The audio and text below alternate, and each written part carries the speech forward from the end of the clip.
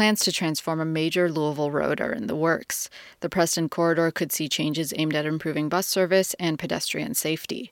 WFPL's Jacob Munoz reports on what's in the works for one of the city's busiest roadways. The Preston Corridor, which is made up of both Preston Street and Preston Highway, stretches over 12 miles of road within Jefferson County. It travels through the University of Louisville's downtown hospital campus and runs parallel along much of I-65.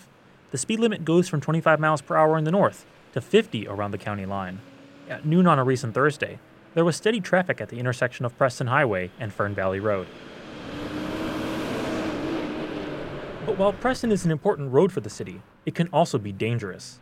City data shows there have been about 200 crashes causing serious injury or death on the corridor since 2014. It's the third highest rate in the county. People want a safer corridor.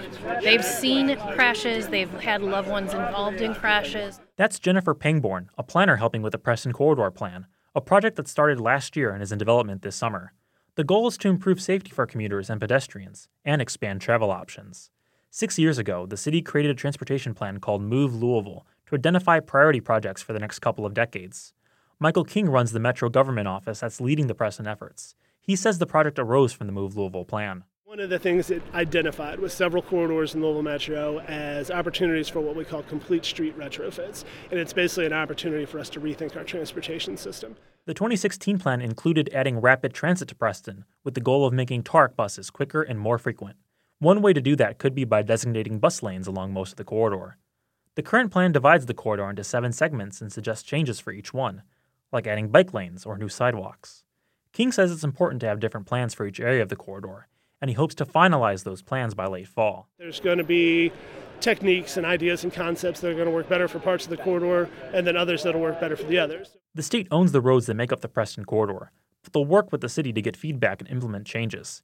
King says everyone working on the project is looking to come up with a comprehensive plan for road improvements, and he says they could use both state and federal funding. The project's organizers say they've also been seeking out community members' opinions to help inform their ideas.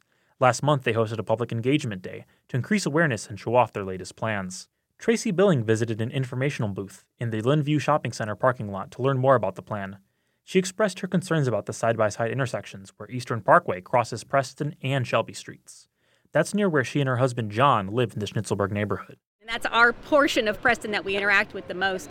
I think we just want to see it redesigned so that it causes less traffic accidents and it's safer for pedestrians. The project's planners are looking at ways rapid transit could transform development along the corridor. They're offering examples of new development concepts around the intersections Tracy is worried about. One concept suggests converting parts of Eastern and Shelby into car-free streets. The other concept outlines eliminating part of Shelby entirely. Tracy says she prefers the second concept, but likes both. John said he supports removing cars from part of Shelby.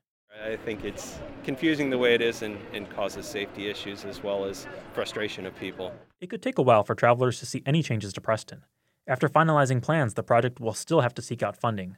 That could include federal dollars that are only available over the next 5 years. I'm Jacob Munoz in Louisville.